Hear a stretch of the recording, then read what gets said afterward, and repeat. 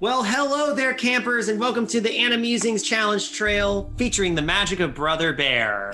I'm going to be your camp counselor, David King, and we're just going to go to the story circle and hear a few stories today. Make sure you're careful when you're running around our play area. Make sure you check out our cave where you can put your hand on the wall and see what spirit animal gets assigned to you. Wait, that was actually a thing? That was a thing they had. I don't know if they still have it, but it was a thing they had at the Redwood Creek Challenge Trail. Because I knew about the whole Brother Bear themed Redwood Creek Challenge thing, but I didn't know there was you got assigned a spirit animal. And you could put your hand there and it would try and tell you what kind of animal you got. I ended up with like a salmon a lot.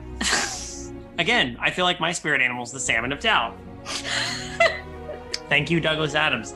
Hello, everybody. Welcome to the Animusings podcast. And this was a nice, easy spiel to do here. We are covering, maybe we should get the introductions out of the way first because, this is a camp circle. Mm-hmm. And we need to make sure that everybody feels included before we start singing campfire songs or telling stories about the ghost of Grizzly Peak. So I'm camp counselor David King, joined by fellow camp counselor Kayla King. Hello. And we are joined by our guest camp counselors. It's Kylie and Eli from Cinema Nippon and Animal Fact Files.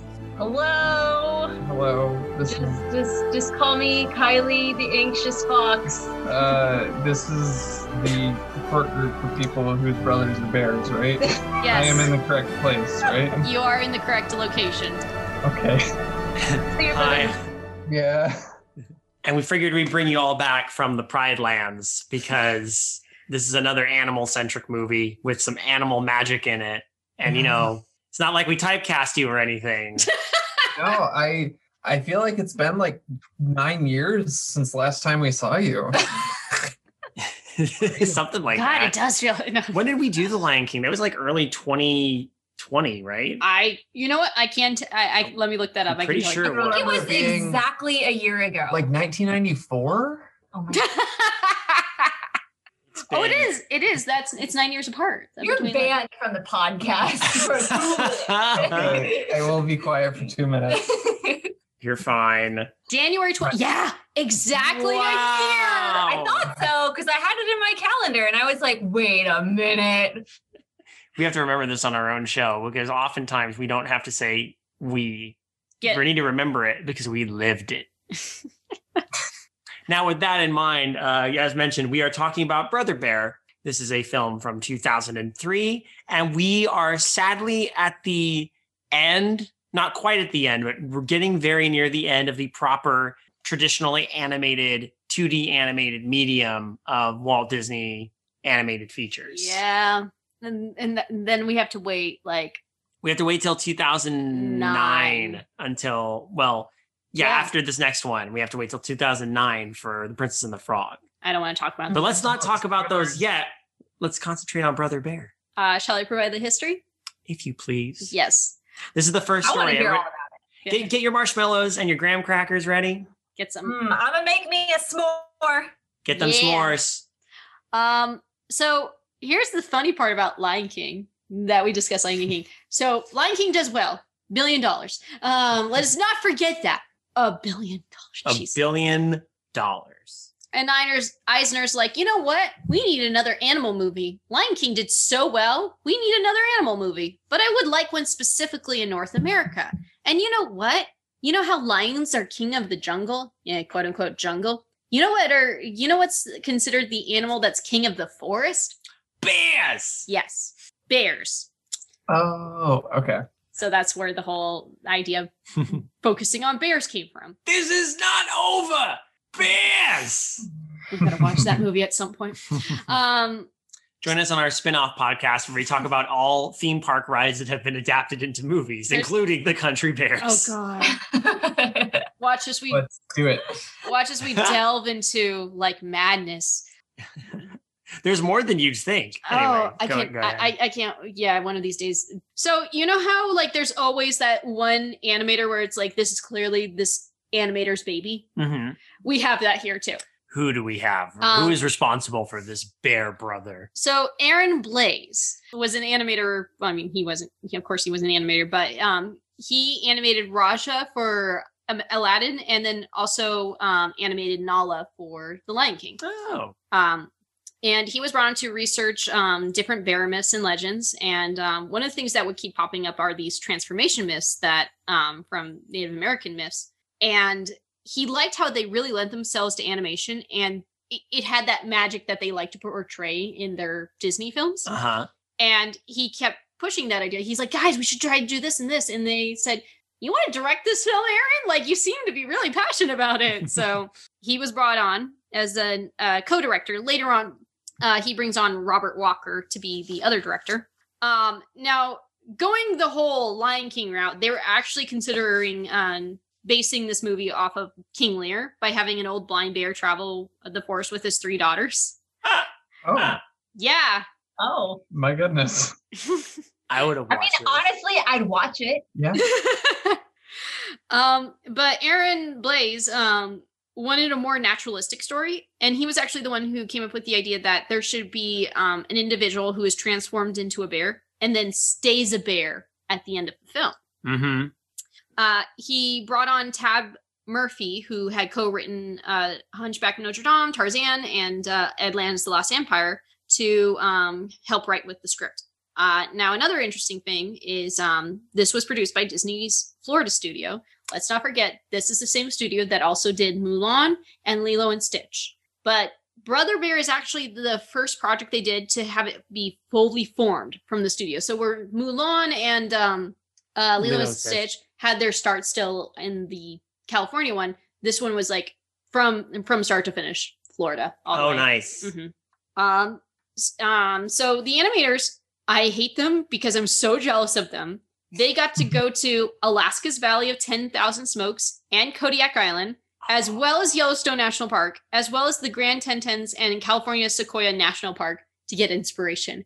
Oh my God, that sounds an amazing trip. I would love to go on that. They're so lucky. Yeah. Yeah, I would totally do that. Mm-hmm. And then as for They saw some bears. yeah.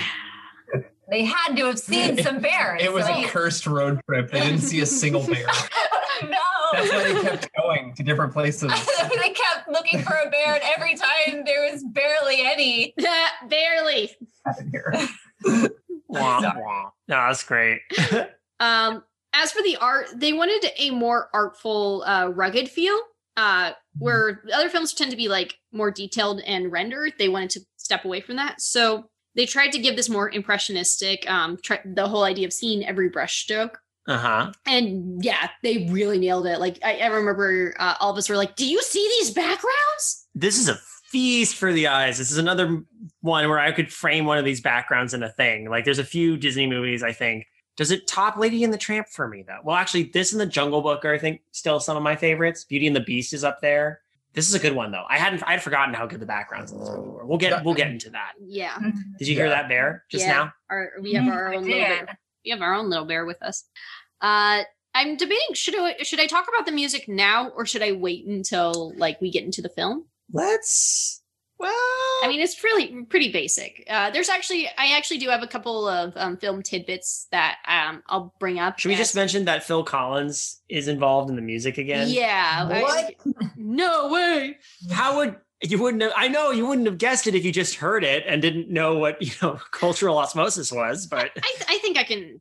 I think I can discuss it now. So the composers actually are Phil Collins and Mark Mancina. I like Mark Mancina a lot. I do too. But yeah, Phil Collins actually composed some of this as well as wrote all the songs, but he didn't sing all of them. Yeah. So Great Spirits, you know, that entry song where you hear a woman singing, that's Tina Turner. Oh. Okay. Yeah. She actually came out of retirement to sing this song. Oh, wow. That's cool. I think that might be my favorite song in the movie. Mm-hmm. It's a good one. Yeah. And then the transformation scene is sung by the Bulgarians Women's Choir. And then for Welcome, of course, Phil Collins singing, but they also brought in the Blind Boys of Alabama. Phil Collins actually admitted, he said, it was a bit of a disappointment because I usually write songs that I sing myself. They tried a couple, and then for Great Spirits, because this is referring to Great Spirits. He says, they tried a couple of male voices and that didn't work. Then they said, why not try a female voice? Tina Turner was the first suggestion, and she came out of retirement to do it. I have no problem with any of the songs I'm not singing. I'm proud of myself as a writer on this film, and as much as being the guy that sings them. So That's good. Yeah, that's respectable. That is, yeah. Can I pose a difficult question before we get into this though? This or Tarzan in terms of Phil Collins soundtracks?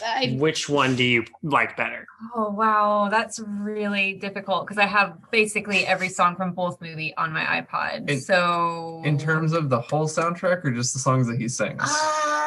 Let's say whole soundtrack. Just that's kind of what I'm leaning toward. Is that Brother Bear? If it's just the songs that's he really sings, tough. If it's just the songs he sings, Tarzan. If it's the entire soundtrack, then Brother Bear. I think I might have to agree. That's actually not a bad way to look at it. Because I agree. I think the songs he sings in Tarzan are much better, but the songs he doesn't sing are actually pretty good. Like I think Tina Turner singing Great Spirits, it sounds really good. I think the Transformation song actually sounds really good. Yeah. But for the most part, like when I think of songs that Phil Collins did sing, I always think back to Tarzan. So Did you have a different? I really I legitimately can't pick because like I have this thing where I get Disney songs stuck in my head literally like every week. Like both Brother Bear and Tarzan are part of that like cycle that happens. So I really can't pick. Really can't. And like I could probably like if you gave me a list of all the songs, I could probably order them, but it would be pulled from both. So yeah, I can't pick. It's too difficult. You're right. It is a difficult question. I abstain. That's fair. You can abstain. Actually, I just had a thought that kind of might tip Tarzan in this direction. I realize we're waffling on this one a little bit, but Tarzan does have Trash in the Camp. That's such a good song. And I love Trash in the Camp as a song. So, I like the way that one builds up and yeah. Anyway, Brother Bear. So it had a wide release on Saturday, November 1st. The reason why they didn't do it Friday like normal, because that would have been Halloween. And it, Does it seem like even though it involves spirits of the dead, it is not in fact a Halloween movie. That's not the first thing I think when I watch Brother Bear. Like, oh yeah, it's Halloween, time to pull out Brother Bear. And it had a limited release on October 20th. So it received mixed reviews. The main complaint mainly was it was a bit too generic or mild. It didn't wow. That was usually the description that came up. But they thought of most reviews thought of it as a sweet, gentle film with a good message. I think that's a fair, and we'll get into that when we get. I think that's fair to say. We'll get into that when we get into the film. Now, the thing that shocked me, though. So it had a $46 million budget, which that's actually not that big by the time standards. In all honesty, that's fairly cheap. But what they made back, my jaw dropped because I'm like, what? How? It made $85 million during its domestic theatrical run and then went on to make $164 million outside the US, bringing about $250,000 worldwide. That's insane. I was shocked by that. I was like, wait, how did that happen? Like, and I did my research. So apparently it did really well in Europe and Latin American countries. Why? I have no idea, but it did. Bears. I have a theory though. I do have a theory. So I tried to see what kids films were out during this time. Because usually if a film does well or doesn't do well, it's usually because there's a competition. Yeah. The kids films during this time. Yeah. Bad. You had your options of going to see Cat in the Hat. Okay. Oh, yeah. Looney Tunes back in action. Oh. Okay. The Haunted Mansion. Oh, we will not see ill. No, we are not. This friendship is going to burn down if we continue this conversation. Okay. No, hold on. Do you stand the Haunted Mansion? Oh, absolutely. Yeah. My people. But okay. But think of it this way. I'm saying like in terms of competition, it didn't. Of course. Yeah. Was Finding Nemo out that same year? It was that same year. Actually, I was gonna say this, but the film was nominated for an Academy Award for Best Animated Feature, but it lost to Finding Nemo. But Finding Nemo came out in May, so there was a good time. So Finding Nemo was already out of theaters by this point. So Finding if it came out during Finding Nemo, it would to be completely fair, I would probably still pick Finding Nemo. Oh, same. I think it's one of Pixar's better films for sure. It's up there in maybe my top 5, but I don't know. Another film. This nostalgia, it does a number on me, y'all. It really does. Same. I would definitely pick The Haunted Mansion. Best animated film, The Haunted Mansion. Exactly. Another option that you could have had was also the live action Peter Pan film. Oh my gosh. No, that's where I am. That was my first boy crush, y'all. Jeremy Sumpter, everyone. My first husbando. We will not talk ill of that film. The only film that I think by December that it kind of had competition with, and even then the audiences I think were different enough in terms of ages, was Elf. Oh yeah.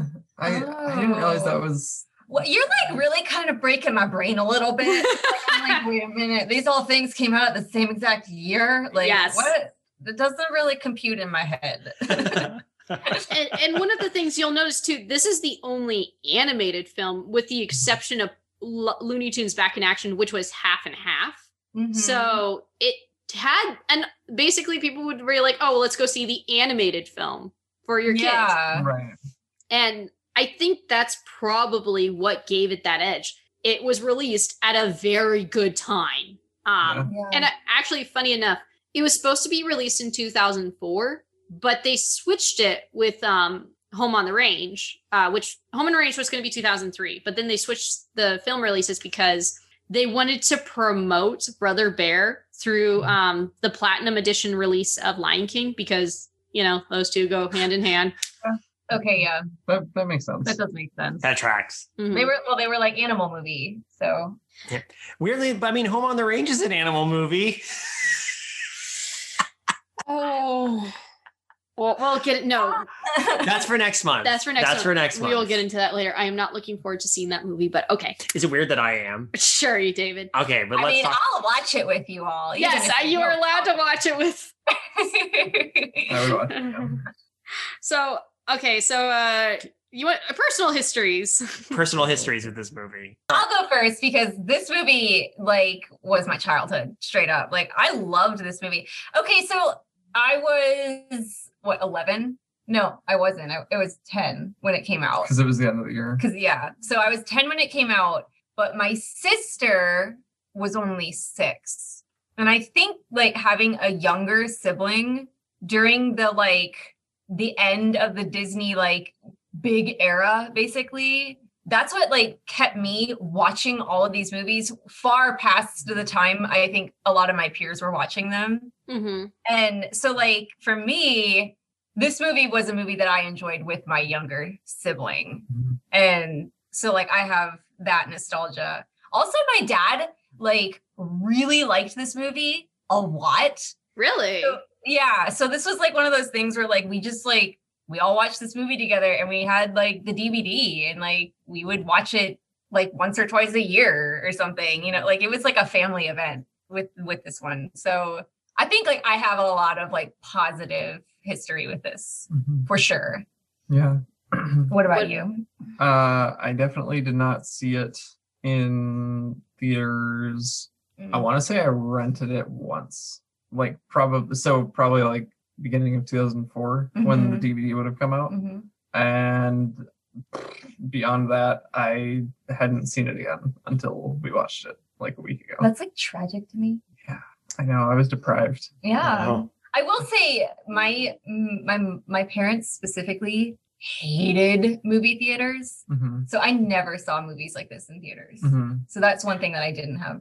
I had access starting in, like, 2004 because I saw Home on the Range to getting to see movies for free, and very, very often because of my brother working at a theater. But you had the opposite thing that I had. You had an older sibling. Right. Who got you access to the movies. Right. But I didn't have that at this point, so I only saw this the one time. My story is basically Eli's story. Same thing. Didn't see it in theaters. Rented it in right after it came out, because by that point I was like, after Treasure Planet.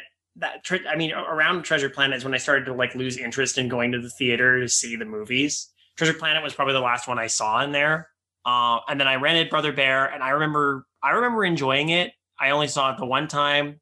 Big parts of it stuck with me, but I don't think I've seen Brother Bear up until now. But it's funny that I can remember some points of this movie as vividly as I do. And I find that's the case with a lot of the movies we've been talking about recently. Mm-hmm. I'll have seen them once, but we'll remember them really, really well. Treasure Planet was the same case, if you recall. Mm-hmm. So, yeah, that's really all I have to say about the Brother Bear. I don't have the same like intrinsic connection, so I'm happy to give the floor to you two as much more on this one.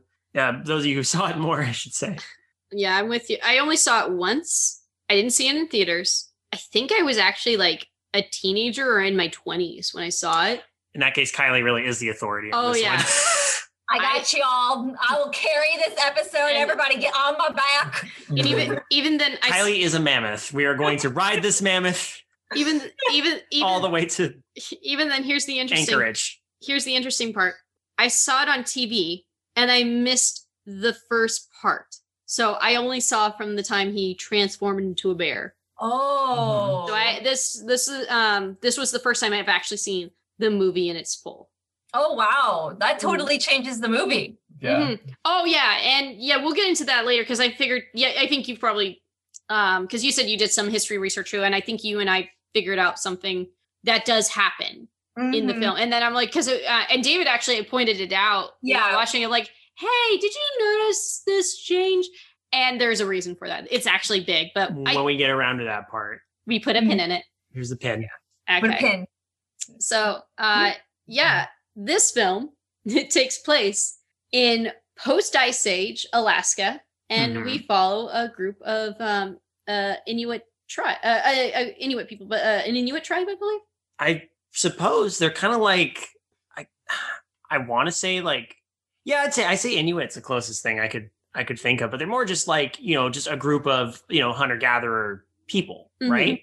When I looked it up, like I think the Wikipedia page said Inuit. Yeah. Okay, that makes sense. Now I will say I have a little bit of a problem with this movie being set in Alaska and them talking about saber-toothed tigers, and we're just going to go off track a little bit here. That's okay. Hey, this is why we have animal fact files on this show, because especially a movie about animals, because I figured you would provide some good insight.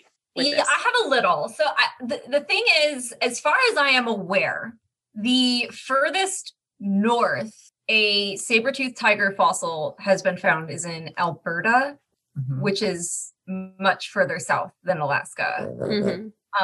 So unless this is like a heavily migratory group, which I don't see that that's impossible, but that's a long way. And I don't know if they traveled that far. I don't know that much about like the native people of that time period. I really don't.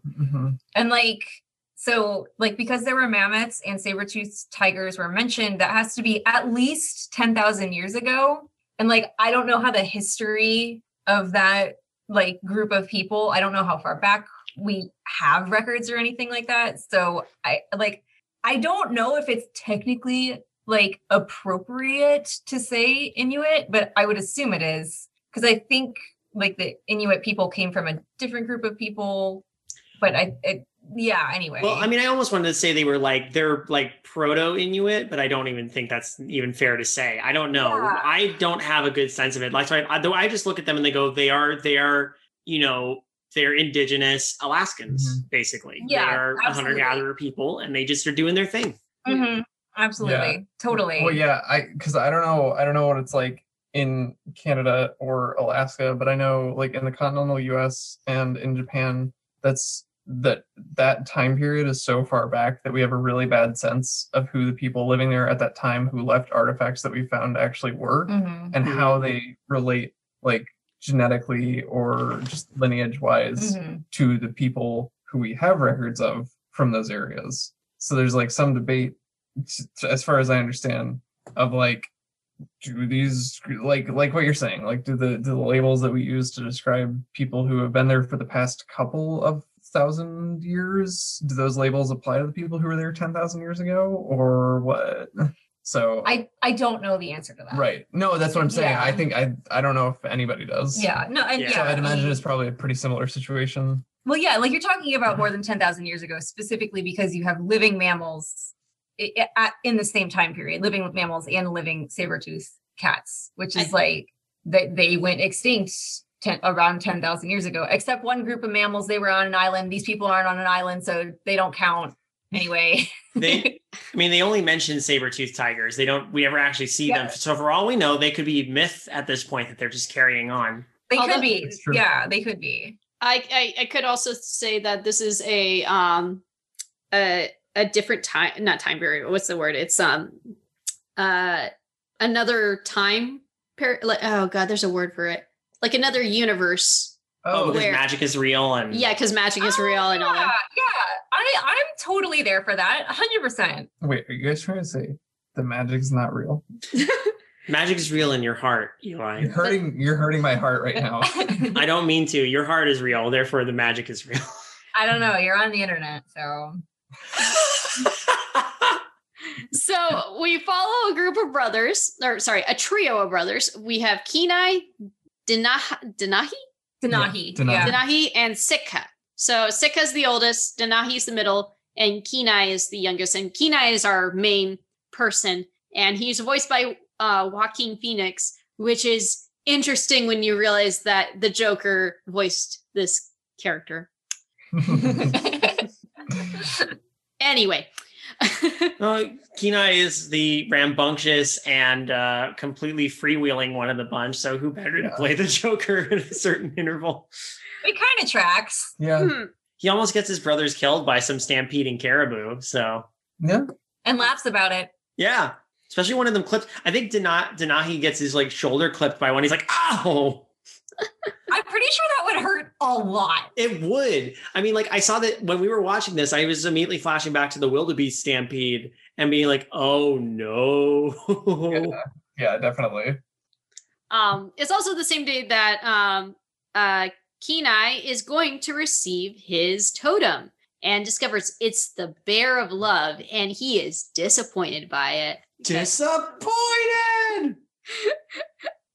Because like his brothers get like cool ones like Eagle of Guidance and I forget what Denahi is. I think it Wolf of Wisdom. That's what my notes say. Oh, that's Oh, was it? I thought it was wisdom. Oh, it was wisdom, wasn't it? I thought it was courage for some reason. It But could be totally wisdom because they make fun of it because they're like, because you're so dumb. Ha ha ha. Yeah.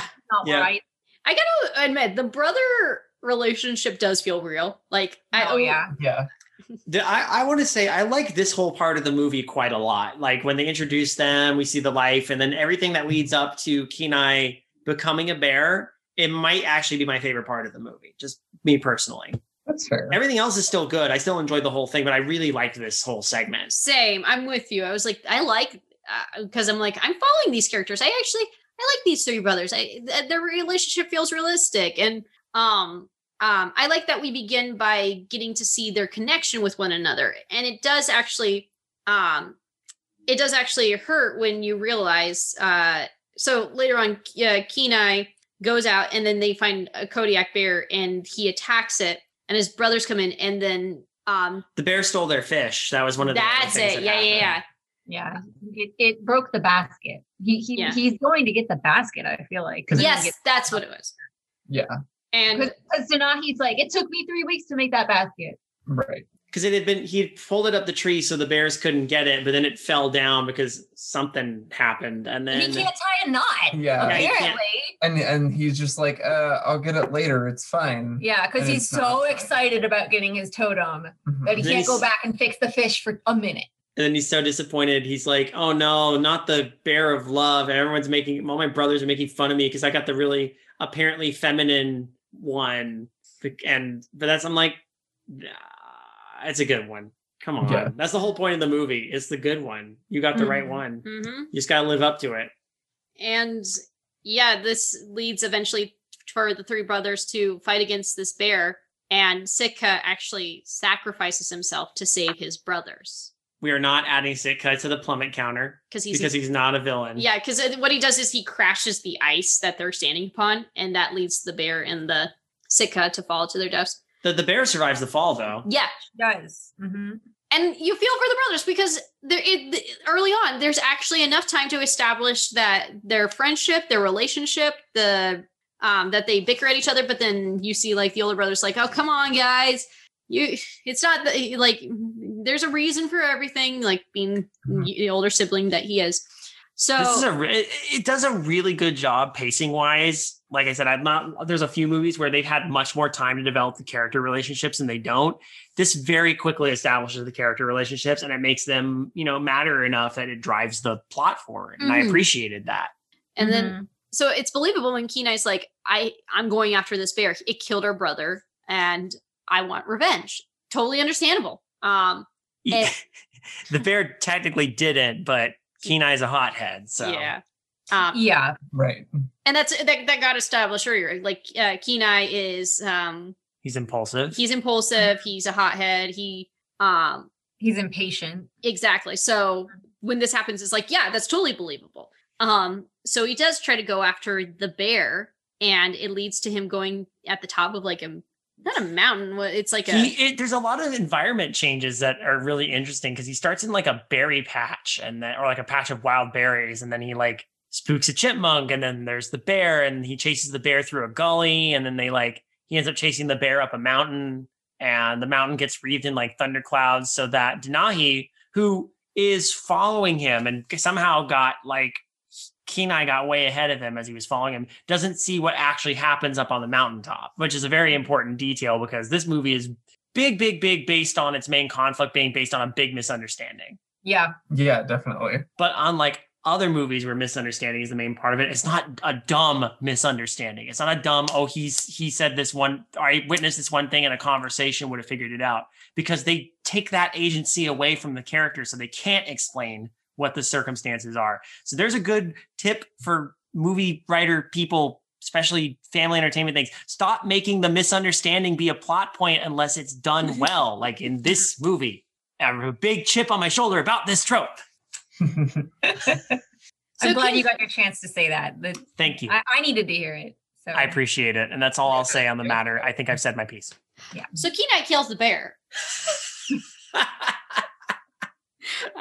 The end. Rude. Lay it on us thick right there. Yep. He ends up killing the bear. There actually is a very good fight scene and great music pace to it. This movie is animated really well. It is animated beautifully. I wanted to pull back for just a moment and just talk about the funeral scene where they yeah, of course, because like, oh my gosh, that scene and the music during that scene and just like the animation, like with the fire, and then it's just so good. I was gonna say earlier, but I didn't, because we were talking about specifically the backgrounds.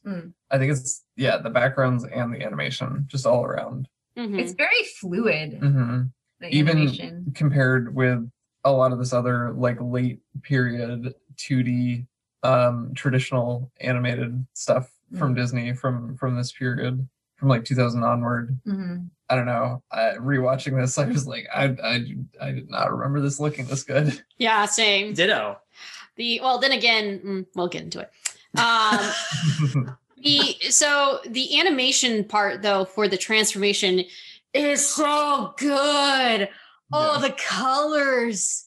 Because what happens is there's an aurora, and then there's animals, like spirit animals coming around, and it's just so and good. the music is just so like, I don't know, like for me it like gives me goosebumps. Like the way it like gets into you, and like it feels just so like immersive, and like it surrounds you, and like it feels like the way the colors and the animals surround him, it feels like the music is doing the same. And I love that scene. That's so awesome. I think that's my favorite scene in the whole film. Like, it's so well done. It's so gorgeous. And it's just happened after a very tense moment. And to have that happen is like it feels powerful. And, and that leads him to, this transformation does this scene leads him to be transformed into a bear. And then, so here's a weird thing. David, you pointed out, like, you were like, hey, the frame rate, not frame rate changed. The rate, like the scope changed, or like the aspect ratio. Yeah, the aspect ratio yeah. changed. It did. So Brother Bear is part Academy ratio, which is a 1.8 to 1, and part scope, which is 2.35 to 1.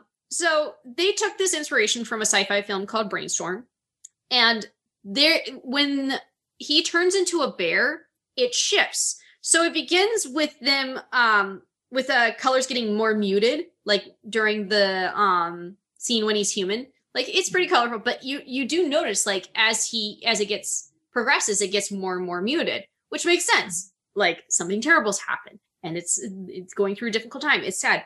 And then when he transforms, it widens into scope, and the color palette becomes extremely saturated.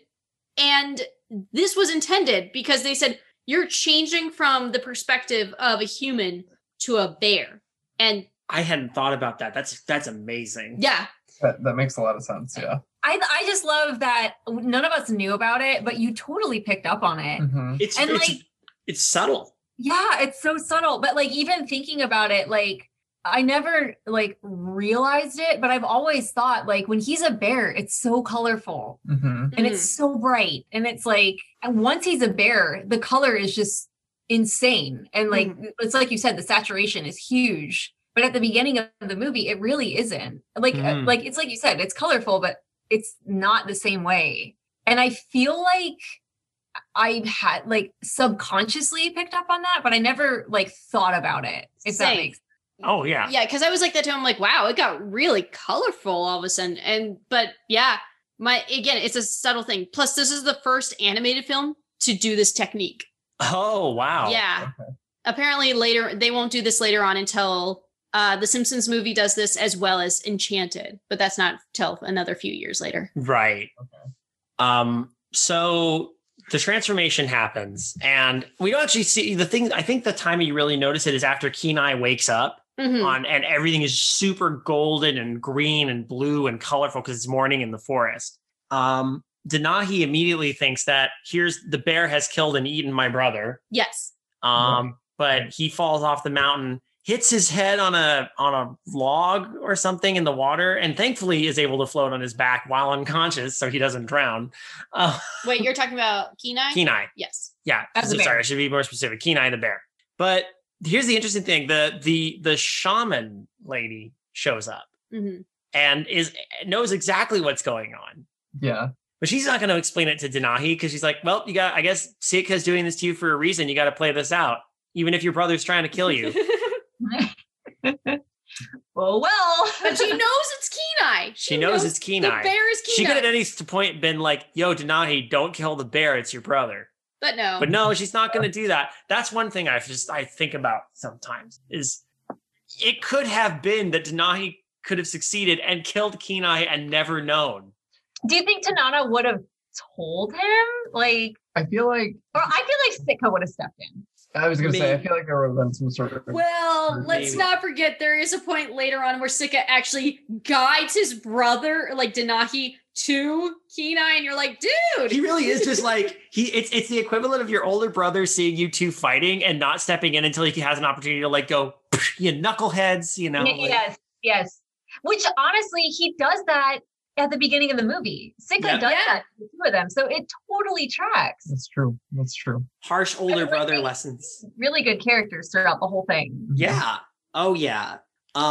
So Kenai basically realizes he can't communicate with anybody but other animals. I actually do like when he's first hearing the animals and you hear he has that goose formation going overhead, like, don't make me turn this flat around.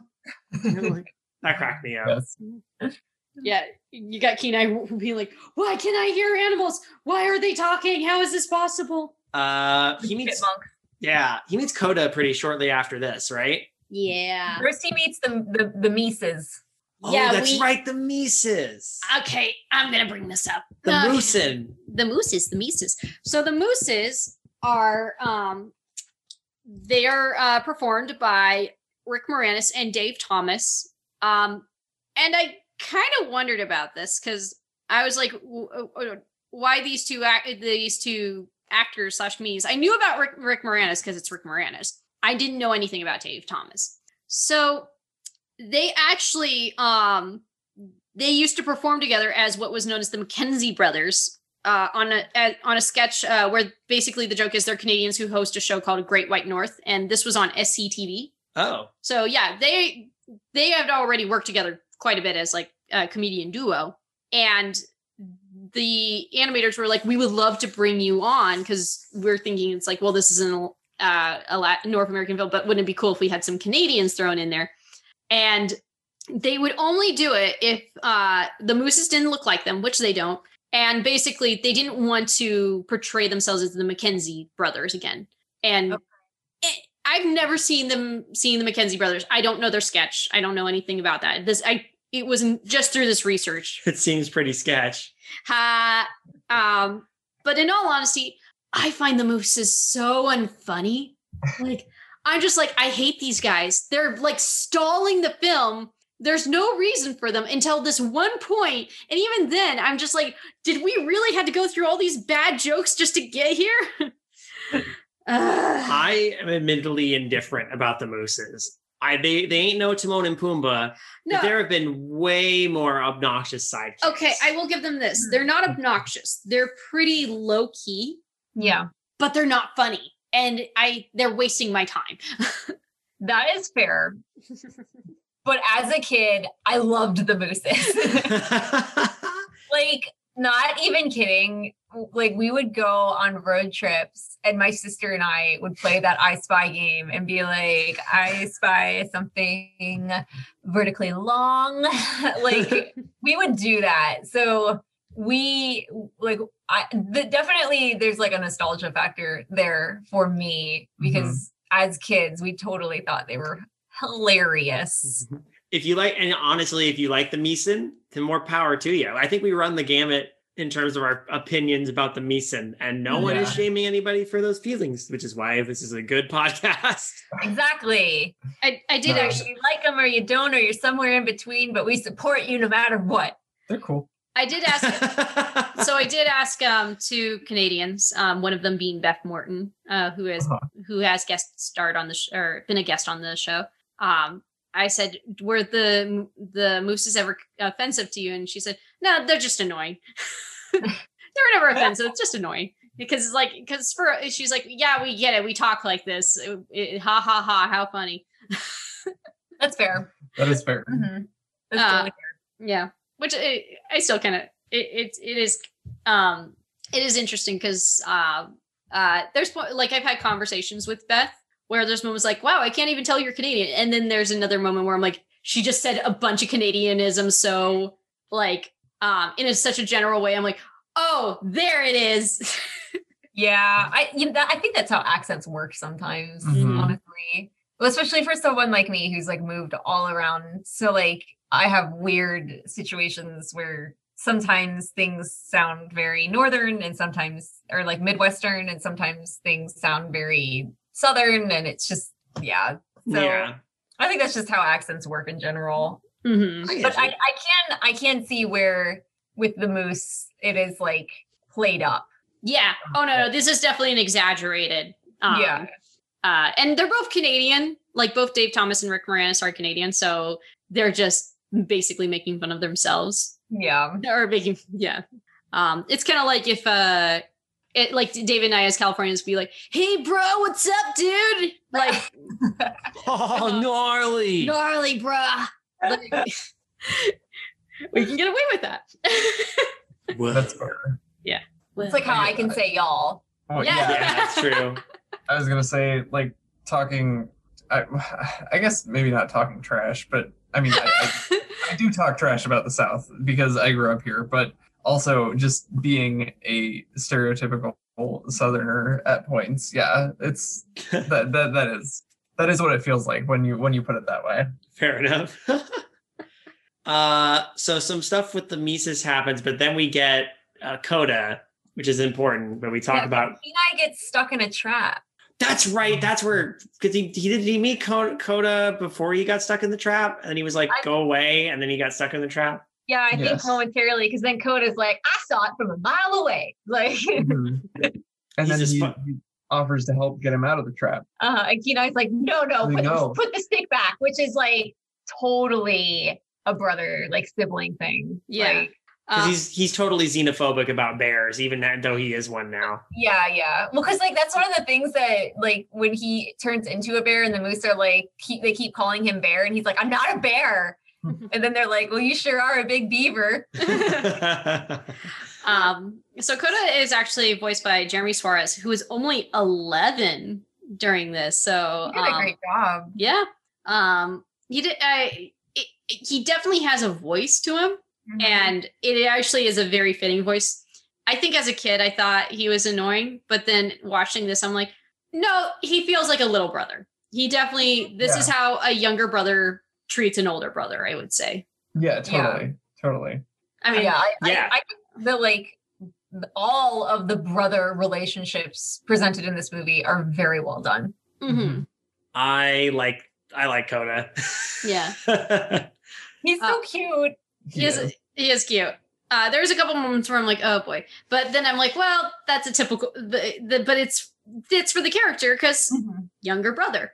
I mean, I will say I was annoyed with Coda when I was younger. Mm-hmm. Yeah, same. Like when I first watched the movie, I was like, and even now, even though I saw the movie once, I did still see like commercials and stuff like that. Mm-hmm. And during that time, I thought he sounded annoying to me. So that's fair. I don't remember how I felt about him when I was a kid, but at this point, I definitely don't think that he's annoying. I agree with all of you that he just sounds like a kid brother who the older brother is annoyed by, but who's just being like genuine, I suppose. When he's doing all of his like my moves, like yes. That's totally a kid thing. Yeah. Totally. I think as you get older, and you look back, you're like, yeah, I can see it. Mm-hmm. Definitely. But yeah, there is a moment where so Denahi is basically like, this bear killed both my brothers. I'm gonna go kill it, and goes on a revenge spree. There's no villains in this, by the way, which is pretty great. It's just a misunderstanding conflict between Denahi and if anyone's the closest thing you're going to get to a villain is Sitka, because he instigated all this. Anybody could have died. I agree with that. I was gonna say, I mean, you could argue with me that Sitka is a villain, and I might believe you. Yeah. Boom. Let's put him on the plummet counter. No, we are not putting him on the plummet counter. The animators had said he's an honorable mention. No, the animators said outright there are no villains in this movie. Except Sitka. The closest villain actually in their brain is Kenai. Yeah. That's a good point. Mm-hmm. Yeah. Mm-hmm. Damn, the writers got me. Oh, I mean, darn. I forgot we're on this podcast. Darn, the writers got me. You can say damn. It's okay. It's PG-13. Oh, okay. Yeah. Well, then damn. You bet the dam. Well, I mean, I mean, the movie is about a big beaver. They would build a dam. At least according to the mooses. PG-13, who gets our one F word? No. We all get one. No, we don't all get one. We get one collectively. I think if anybody should get it, it's Kayla. That's fair. Oh, wait, I just used it. What? Bear? Oh, so I wonder, I was thinking about that earlier because I wanted to bring that up about how there's no, like, the conflict is not easily broken into, like, heroes / villain or villains. I wonder if that's part of why the critical reception was somewhat, like, bored with this movie. If they're like, it's pretty, but it's kind of boring. I think the story is a very personal, simple one. Because in all honesty, I don't want to say the stakes aren't high because they're still like, I mean, it's still a troubling thing. Like, I'm a bear. I need to not become a bear anymore. But while this is happening, my brother's trying to kill me. That's still a terrifying thing. But at the same time, it is more personal. It's more personal issues than it is. It's reconciling that not all bears, hashtag not all bears. Because even in the biggest obstacles that do happen are, it's not nature, it's Denahi. Like, because the reason they do the things they do is because, Denahi's gonna catch us. Oh wait, we're giving footprints. That he'll follow us. What's a way to do it? Okay, let's ride on these mammoths. Okay, we have to get this way.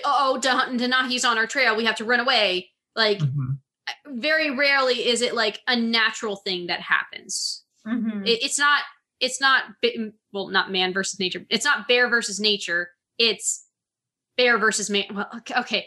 It's character versus character rather than it's character versus the world. Yeah. I mean, in some ways it's man versus man because yeah. The only way it would have been Kenai versus the world is if he would have had to fight 7 evil exes in order to stop being a bear. It's also sort of man versus self because it's him grappling with realizing that he has the opportunity of a lifetime that so many furries would kill for. And then he decides, I guess I should just like live my best bear life. I mean, he goes with it. He's still. That's what I'm saying. That's what I'm saying. He's like, wait a minute. I'm lucky to be an anthro. Well, sort of. Anthropomorphic. I mean, bears are kind of the most anthro animal. I am not going to have that discussion. I can argue that. They sit on their butts. They stand up on 2 legs. They go, no. No. Kylie is just closing her mouth, throwing away the key. Okay. No, anyway. Basically, what I'm hearing is Kenai is furry confirmed. Kind of. A little bit. I mean, he decides to do it. He decides to go back. He's like, I want to be the bear. Yeah. Spoilers. Back, I want to be bear. He returns to bear. He doesn't return to monk. He returns to bear. And if you're human, you return to monk. If you're bear, you just stay bear. Exactly. Actually, anyway, I feel like once we get to a certain beat in this movie, which is this beat, the main conflict kind of makes itself apparent. I actually want to ask this of those of us who didn't like grow up with the movie. Like when you were first watching it, did it hit you the moment Coda said, "I'm trying to find my mom, so I'm going to the salmon run"? That's like that's the bear that got killed. Yep. Yeah. I caught that. Like I knew, and I didn't bother me because I'm like because the movie puts itself in that position where like this is where the hard lowest point is going to come in because either it's going to come out, it's handled so poorly, but okay, or Kenai is going to confess it, and it ends up being the latter. But we'll get to that. I don't want to talk about every single beat of this movie necessarily because I think we could talk in pretty broad swaths about some of it because the main issue I have with it is some of the montages. There's a lot of montages. Well, in this. like there's more. I think Future David should probably just insert a montage right here that like expresses how we feel about the middle part of the movie. Yeah, and then we'll just jump to audio montage. Yeah. You'll get the idea. It's fine. We don't need to like deliberately explain the whole. We don't need to show like because the problem is the montage between Coda and Kenai happens on too early, and I'm like, no, I want to see them interact. I want to see them actually talk to each other, and they help each other out. I want to see that before we get into a montage. Although the song is really good. The song is really good. Like I'm on my way. Mm-hmm. It is actually a good song. I just don't think I don't think that's the right moment to do a montage. I think we need to get more of a connection and then him kind of be like, I kind of like this kid, and then get into then I can allow a montage. But I don't think we're not provided enough. This and Great Spirits though are like my favorite songs in the movie. So good. So good. But I mean, by the end of the montage, a couple things happen. We know the reason Kenai needs to go with Coda to the salmon run is because that's where the mountain where the lights touch the earth is. And according to I forget her name, the shaman. Tanana. He needs to get there to become a not a bear again. Talk to the spirits, be like, yo, make me not a bear. Although as has been spoiled, he is bear forever after this. Yeah, sorry. That's okay. That's okay. But then the only other thing that it gets established during this montage is they ride mammoths to go there. Mm-hmm. So mammoths are confirmed.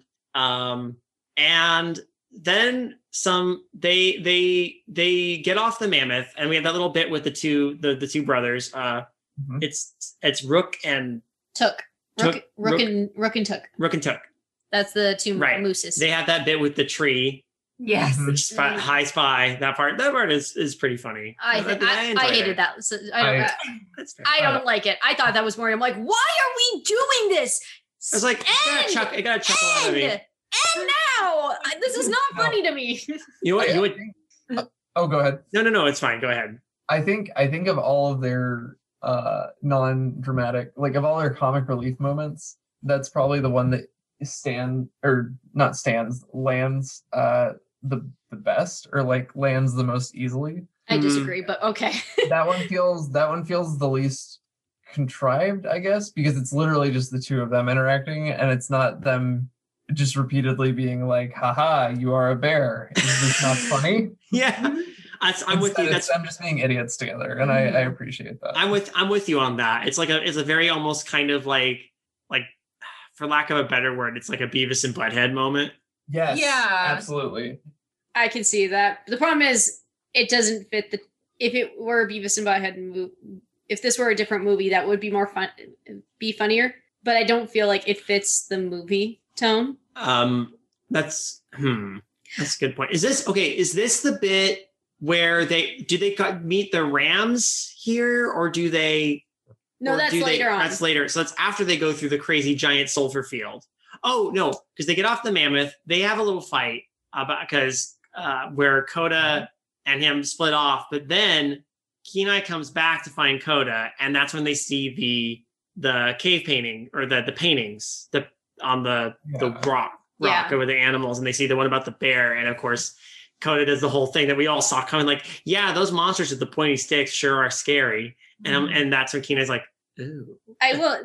The one thing that does kind of it gets really hit over head.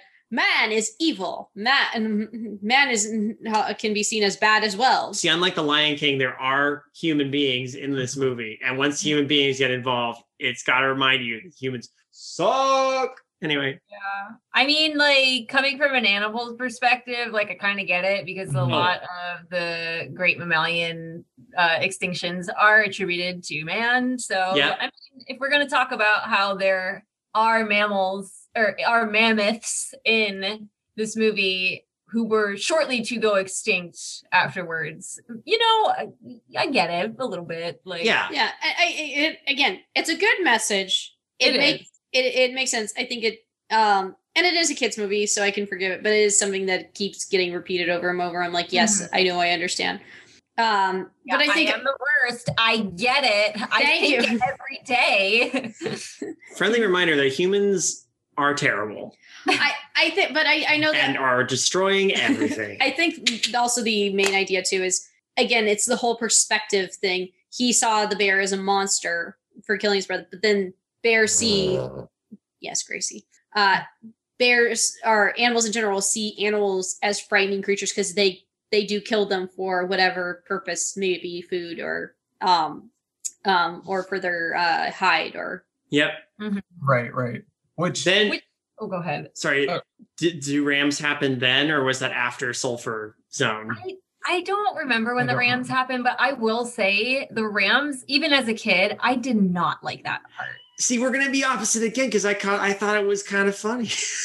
I mean, that's fair. But like, I'm like, we're in the way that Kayla's like, you Mises, I'm like, you Rams. I'm whatever about them. They're fine. I know. I just like the gag that they're like butting heads and trying to impress the female ram nearby, and it's like, she's cute though. It's a cute ram. We stan ram. I really like that when it shows flashbacks to things earlier in the movie, like Mama Bear getting attacked and all that.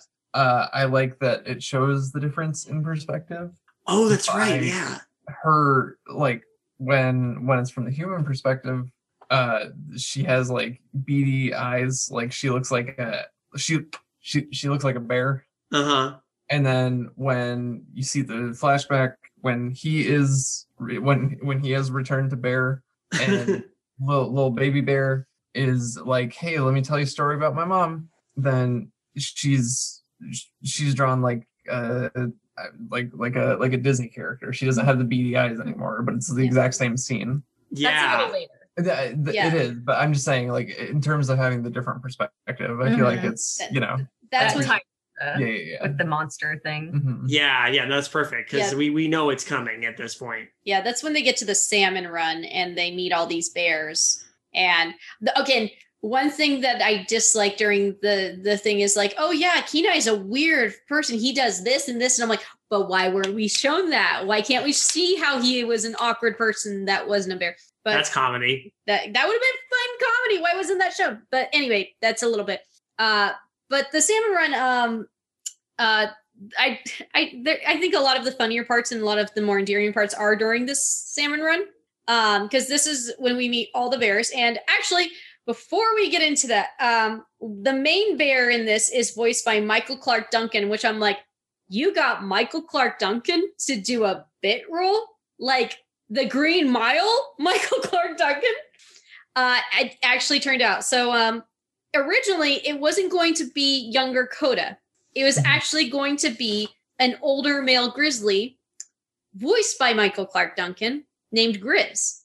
Oh, okay. And Kenai was going to befriend him, and Grizz was going to serve as a mentor toward him. But then that changed because the animators realized they built the movie around the wrong character. The focus started becoming more on Grizz because Michael Clark Duncan is a warm, amazing actor who has a very incredible voice. Mm-hmm. And they said, when you got right down to it, Brother Bear was about Kenai's transformation, both inside and out, how he grows up and learns to be a better person by becoming a bear. And with Grizz in the picture, that took away from it. A Bearson. Yeah. A Bearson person. So instead, Grizz got replaced with Coda. So that way, instead of now Grizz being a mentor, they have Coda with Kenai learning to be more of a older brother figure to him. Mm-hmm. That makes sense. It's a very Boys and Girls Club kind of message. Wait, what? I don't forget it. However, the animators loved working with Duncan and they loved his performance, and they said, we still want you in the film. So they created Tug, who is the leader of the bears at the salmon run, for him. I like him. Okay. Mm-hmm. I've always really liked that character too. Mm-hmm. Another funny part. So one of the things that happens is they pass the salmon around to say like, oh, what is the biggest thing that's happened to you this year? I think the one that gave me the biggest chuckle out of the whole movie, this is probably the one scene that gave me the biggest laugh, is this woman who says, it's been so long since my husband left me and I became a widow. And you hear her voice, I'm still here. I can sometimes hear his voice. Yes. That is such an amazing line. I'm like, Right? oh, that's great. Yes. The voice on the wind just I'm still here. quit telling everyone I'm dead. I think the one part I'm disappointed in is we didn't get to see any bear courtship, and as we know, traditional bear courtship is a big slap. We're referencing an early film. In oh my gosh, it was the story of Bongo from Fun and Fancy Free. They slap each other, right? Yeah, it would have been amazing if there would have been at least one bear slapping, and that could have been a nice little nod. I would have thought that would have been cute for continuity's sake. Not that it needs to be continuity, but we had another very bear-centric story, and It would have been perfect. I would have loved that as a little cameo. I would have been like, "Ha, I get it." This is also where the song features "Welcome to Our Family." Would you say this is the marquee song of this movie? Because I'd say it is. I think it's On My Way. I think it's On My Way. Okay, no, when I say marquee, I feel like this is the song that a lot of people say is like the central Brother Bear. It's the song that they tout, I feel like, as the marketing song of this movie. You know? I heard it in all the promotional material, I swear. I guess I don't remember. I remember when they had a Brother Bear parade or something along those lines at Disneyland, and that was the song they chose to have it be all about it. So they had changed some of the lyrics. Yeah, they did for the parade. they changed some of the lyrics. Yeah, they would have had to. Do you think that was it Welcome to the Family? By Avenged Sevenfold. I was gonna say that's just an Avenged Sevenfold song, isn't it? Yeah, that's my favorite part of this movie. An Avenged Sevenfold song. I like the part where they play all 18 minutes of Welcome to the Family by Avenged Sevenfold. It's honestly, it's great. Oh my god. The family song. When they get to the Bear Hot Spring and the Bear Hot Spring. I mean, come on. And it's basically a Bear Hot Spring. When they get to Grizzly Peak and they ride the rapids around. Yeah, and they ride Splash Mountain. It's great. I remember that part. Animatronic Brer Fox says it's going to marry their dad, you know. Do you think that song is the song of the movie? Maybe. It's hard to say. Having only watched it the one time and not having grown up with it, I don't remember the songs super duper well. I'm going to be honest. None of them, off of the one time watching it as an adult, none of them stuck with me hard enough that I'm like, that's the one. Mm-hmm. You know. I'm kind of with Kayla. I kind of feel like On My Way is the one that, like, when I think of Brother Bear, I think of that one. Yeah, by the Proclaimers. Later used in Shrek. No, earlier used in Shrek. Yeah, no. I definitely think a brother. I'm sorry. I'm gonna stop now. I'm becoming the moose. I'm embodying the moose of taking it too far. See, okay, jeez. See, the funny part is I remember the trailers. And the song that always popped up was On My Way, because there would be this part where he's like, my name is Coda, say it with me, Coda. And then it would cut to that song. And I would always remember that as the trailer for it. So that was always the song that stuck in my head and I would remember. Welcome to Our Family was just kind of like, oh yeah, I forgot that song exists. But yeah, in my brain, I like I'm On My Way more. But Welcome to Our Family Time has been forever in my brain implanted as the Brother Bear song for some reason. Okay. That makes sense. Which, I mean, honestly, like, it kind of, like, I'm On My Way. Like, you could apply that to, like, Hercules, you know? That's true. But like, I'm on my way. I can go the distance. Yeah, exactly. Home on the Range. Yeah, let's not get into that yet. No, stop it. No, So this is actually the part where we Coda reveals the whole, as Eli mentioned, the whole part where oh my goodness, where how his mother escaped, and then that's when Kenai learns that he killed Coda's mother. And heartbreaking. That part is heartbreaking. But though it leads into the worst part of this whole movie. I hate this part. I absolutely hate this part. Why do you hate this part, Kayla? Because he tells him, but we don't see him tell him. We just cut to like a kind of montage with a Phil Collins song playing as he's telling him, and you're just seeing their faces. I'm like, I hate this. Why don't we, why can't we just show the reactions and all that? Like, hear him say, like, no, I don't believe you, and have like a more, why do we have to have we don't Phil know. Collins tell us how to feel? I don't like this. That was the big complaint we had about Tarzan. Yeah, and this is Phil Collins here telling you how to feel. It's not like you can infer it yourself. And this is probably the worst offender of it. The rest of the songs actually just aren't like telling you how to feel. They're just songs that work in the background or for fun stuff. This is the one song, the Phil Collins song, that tells you how to feel, and it's probably the worst offender of it, worse than Tarzan. And I hate it. I absolutely hate it. This could have been portrayed so in a beautiful way, in a tragic way, but no, it gets ruined. Like, no, we don't want you to make you feel bad. We'll just tell you how to feel. I hate this scene so much. Did I swear during that? No, I don't know. I don't think so. I don't think you did. You didn't even use our one F word. I know, I'm shocked. No, because Eli already said it was fair. Oh, dang it. Oh no. We're gonna get an R rating. I think my big problem with it is maybe this is just me not grasping this part, but we don't know how much of the story he tells Coda. Yeah. Like, does he say, I was a human, and then I killed your mom, and then I became a bear because I killed your mom. And Like, then I don't- married your dad. That's why you had to sit in the church or outside the church with your hand in a bowl of warm water. I'm so sorry to anybody who doesn't listen to some of our other podcasts.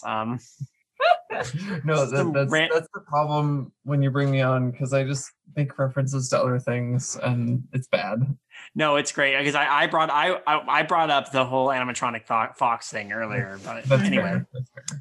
But I mean, I okay, do have to agree with David and I had never thought of this until you said that Mhm. you do not know what Coda knows by the end of that conversation. Mm-hmm.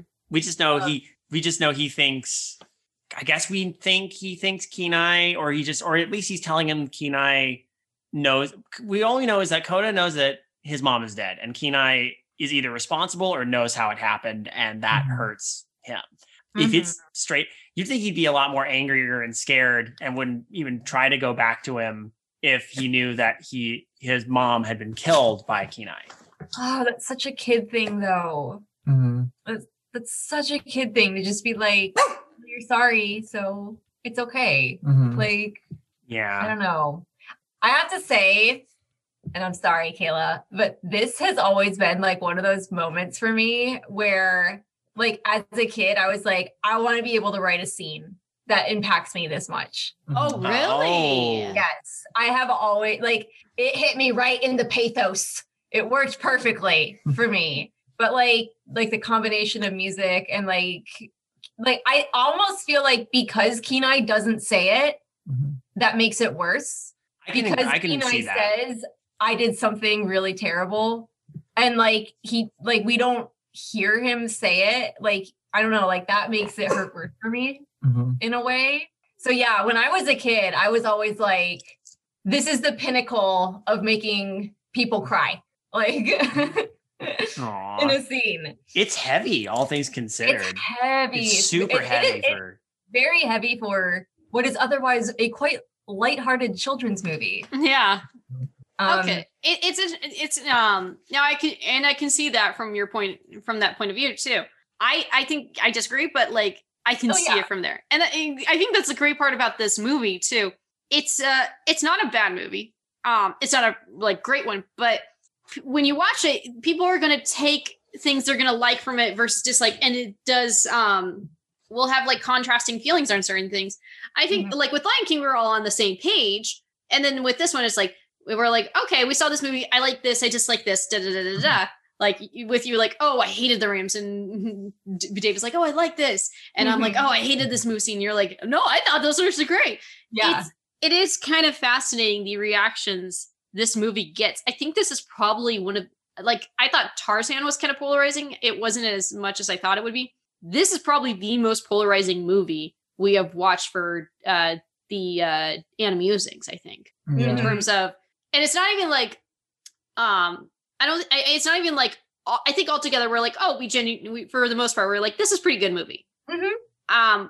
But I think in terms of what constitutes the parts that were good versus what wasn't good is the polarizing part. So Yeah. Yeah, I would agree Yeah. with that. Like we each take something different. Mhm. But I mean that makes sense. Like we all we are all different people and we all Exactly. have different experiences with this movie as well. Mhm. Like it's like I said, I watched this multiple times as a kid. We had the DVD. Like Mhm. I have nostalgia. I watched it with my family. Like that. Mhm. None of you had that same experience. that is Yeah. true. It's Hmm. very different for me. Yeah. What And were you gonna say? I was actually gonna say I disagree slightly with all of you Of course. about. Tell me more. So this might sound like the strangest comparison, but just guys, just listen, guys. I'll roll guys. with it. What if guys? What? So probably just because it's about the same time. In terms of like release and my childhood, I grew up playing a fair number because of my older brother of JRPGs on the PlayStation, and that was like this technique, I guess, was sort of carried over into the future. But at that point, there wasn't any voice acting; it was all written out. And so you'd reach points in these games that I grew up with where you'd meet somebody new or you'd reconnect with somebody and you had to explain everything that had happened. Your characters would be like, let's go to the inn and tell the story about the what just happened for the last day that we didn't see this person. And it would just skip it. And so I think I was kind of conditioned as a kid to be like, sort of what you're saying, Kylie, about like it's more impactful because you don't know how they said it, and like there's a certain level of being able to project onto it based off of the other people's reactions. But I also disagree with you and David that about not knowing what his reaction is. I don't know. Not knowing what he said. Like we literally do not know what he said. Yeah, exactly. I think that's I get with the impression, but I want to know how earth shattering this is to Coda. How much does Coda know? And we don't know how much Coda knows. We never do. Yeah. But I still do not know, and I still cannot answer the question if Coda knows that Kenai killed his mom. And we know he knows his mom's dead. I feel like that's the big takeaway. Yeah. We know that he knows his mom is dead. We do not know that if Coda knows that Kenai murdered her. Right. And I like that. I personally like that ambiguity because it's one of those things that it's, I guess everybody will have a different like opinion about a somewhat pivotal part of a story. Mm-hmm. You know what I mean? Yeah. I mean, I like that we can, like, you can interpret this in different ways. Like you can be like, oh no, Kenai, like in my version, Kenai definitely told Coda and Coda was able to find the forgiveness in his heart. And like, that's why they're able to be brothers at the end. But I could also see it being like, Kenai didn't tell Coda that he killed his mom. And so like, now Kenai has this guilt. Like, yeah. And like, he was trying to explain it like in abstract terms to a kid, like, oh, I did a really bad thing. And if somebody found out about it, they'd be really mad at me and they'd probably not trust me anymore. Yeah. I don't like this story. I remember that part. I'm like, oh, yeah. No. Oh gosh, I know. I think it's an intense scene. I think the way it could be done, though, I don't think a Phil Collins song telling you how to feel. I think if it had a different song, I'd forgive it a bit more. But I think the song choice is not good. If it had "Welcome to the Family" by, it would have been far superior. Should have started playing "Dive into the Heart" from Kingdom Hearts. There you go. It might have been nice with like maybe music that doesn't have any dialogue, kind of. Yes. Yeah. That or lyrics. I think that probably could have made it more powerful. Yeah. But I think it would be really interesting to see that scene edited without that music.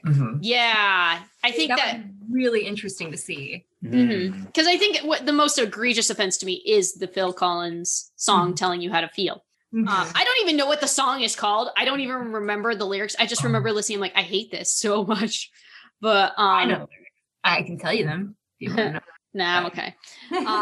But I do wonder, like, if you use a different song, how much more, maybe it would be a much more powerful scene as a result. Because, yeah, there are scenes that, like, I've seen scenes from movies that would use music to tell a story or show a very difficult emotion. I mean, Up does an amazing job of that. But I'm curious to see what if there is a song that could work or a piece of music that could work for that scene.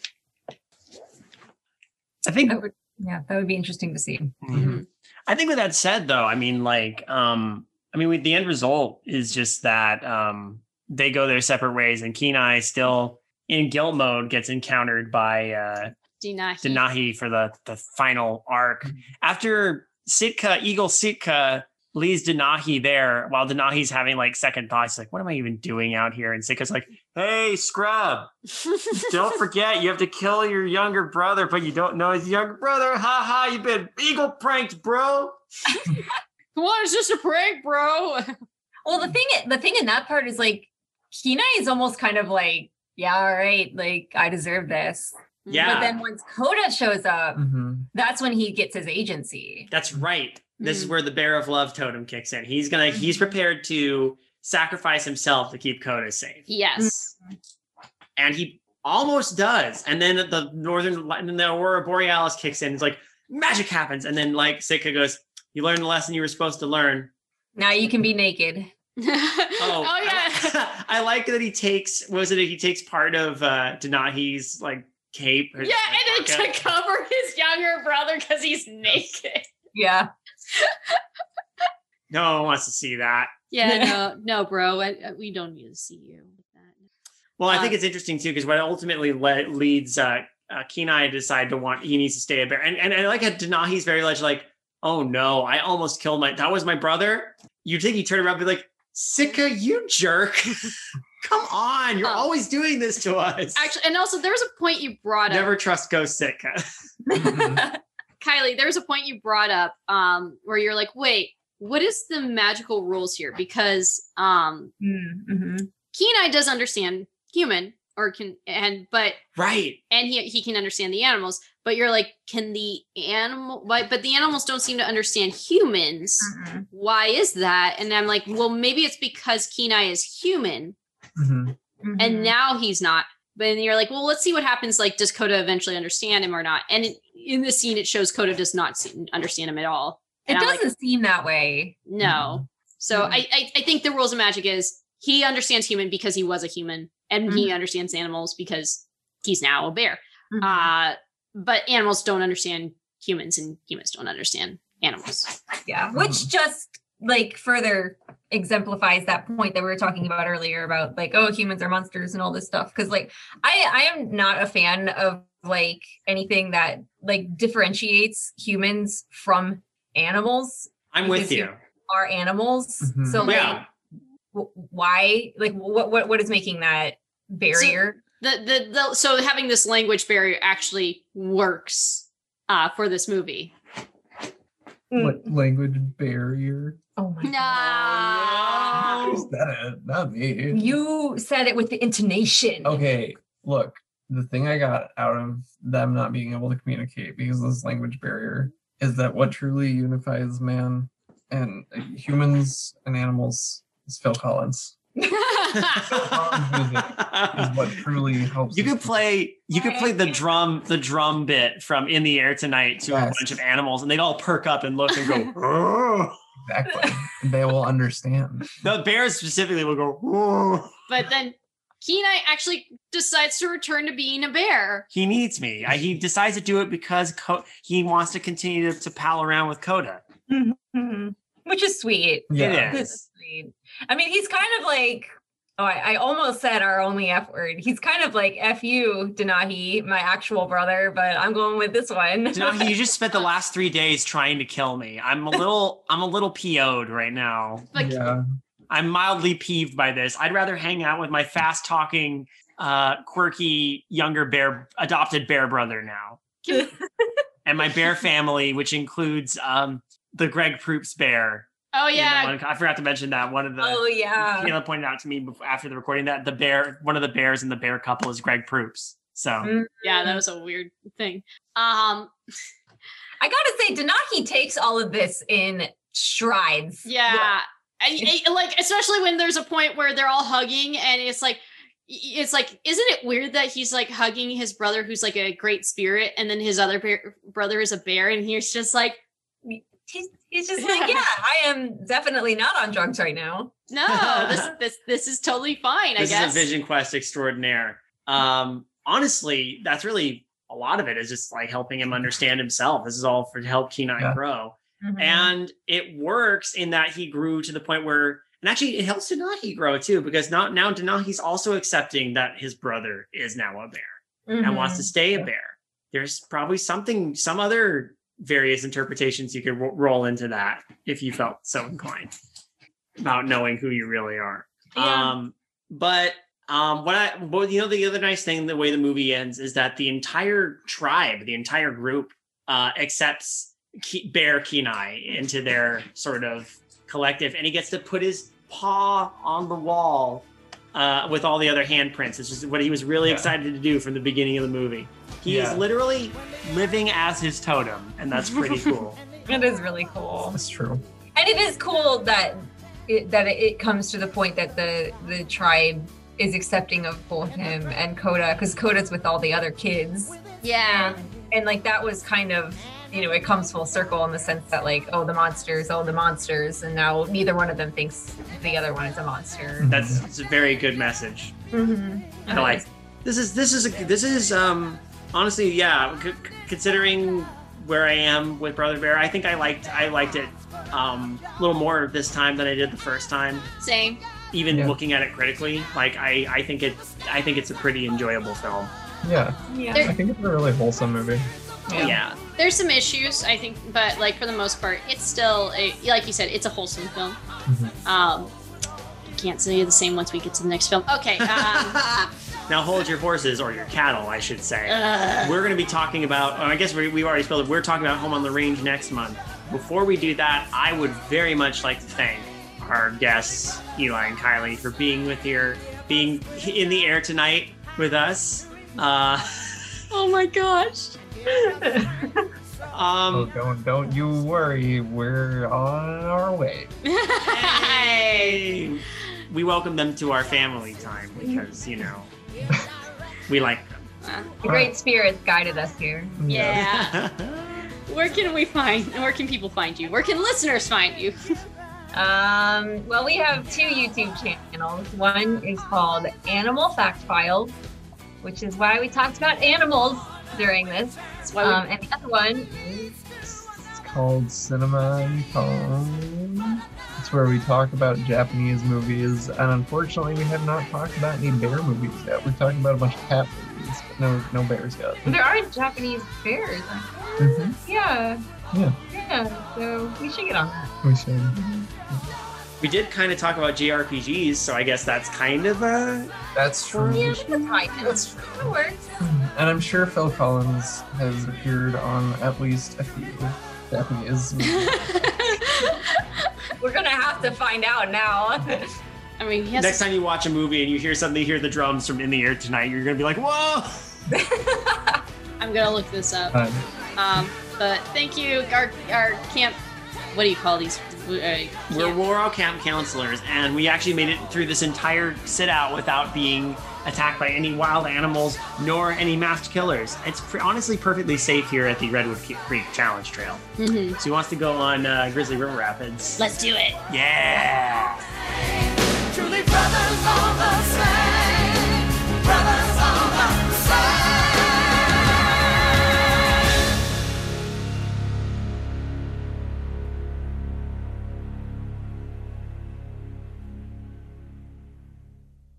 To all who come to this happy podcast, welcome. Nothing new is something new. That great poets imitate and improve. Whereas small ones steal and spoil. Hi, I'm Andrew. And I'm Justin. And if it wasn't readily apparent at that, we're huge nerds about remakes. That's why we're doing the Nothing New podcast. Once a month, we'll sit down and talk about a remake in detail and its original, covering them in whatever order they come out, from Wizard of Oz to It and beyond. They're remaking Stuart Gordon's 1986 sci-fi horror classic From Beyond? Oh, no. Not yet. Oh, that's going to be a long time coming. Anyway, if that sounds up your alley, come join Justin and I, and maybe a guest or two, to explore the wonderful world of remakes, film by film. Remakes have been done forever. People talk about Scarface, don't even know that was a remake. Oh, nicely said. Don't thank me, thank Antoine Fuqua. This podcast is a part of the Benview Network. You can find this and other podcasts like it at BenviewNetwork.com.